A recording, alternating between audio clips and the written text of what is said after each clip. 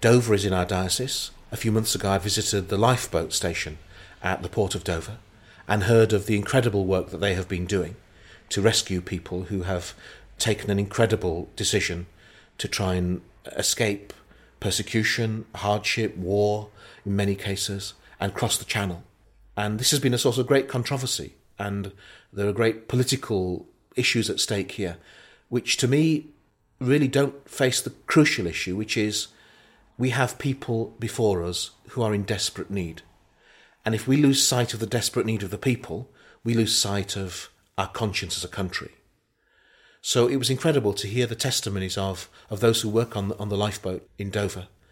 And they simply said, our mission has always been and will always be to save people in danger at sea. We don't ask who they are or where they're from. And I was really, really impressed by that. And they faced a lot of criticism, the Lifeboat Association, the RNLI, for this work.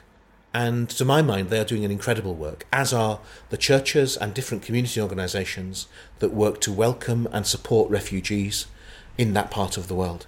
So it's really, really important that when we think about the needs of the other, that other has a face, and that other has a name, and that other has a family.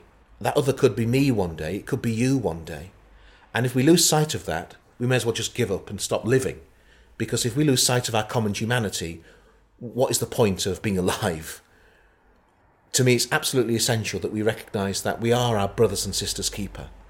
At the heart of any issue is a person. And if we lose sight of the person, then we begin to work in a way that is inhuman. And that is intolerable. We must always, at the heart, see the person and value and love the person. Our local parishes work in partnership with local refugee groups. And that's very, very important. I think this needs a collaborative approach. It needs people to stand together and it needs people to speak together. And I think the key response is always to cut through politics. And politics matter, of course they do.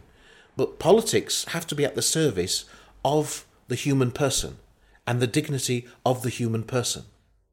Politics that isn't at the service of the dignity of the human person is inauthentic.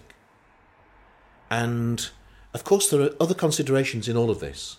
I appreciate that. I'm not naive. But when a person is in need, the presenting requirement is that we reach out to them. That, to me, is the fundamental truth of the gospel. That when a person is in need, my response as a Christian, my response as a human being, is to reach out in love and in support. And there will be issues around all of that which will need resolution. They need humane resolution, not simply isolating people or cutting them off or rejecting them or transporting them elsewhere. That doesn't help anybody. Global solutions need countries to speak to each other, and they need partnership, and they need a compassion that puts into practice real solutions, not simply knee-jerk reactions that seemingly solve a problem at the expense of the dignity of human life. That to me is just preposterous.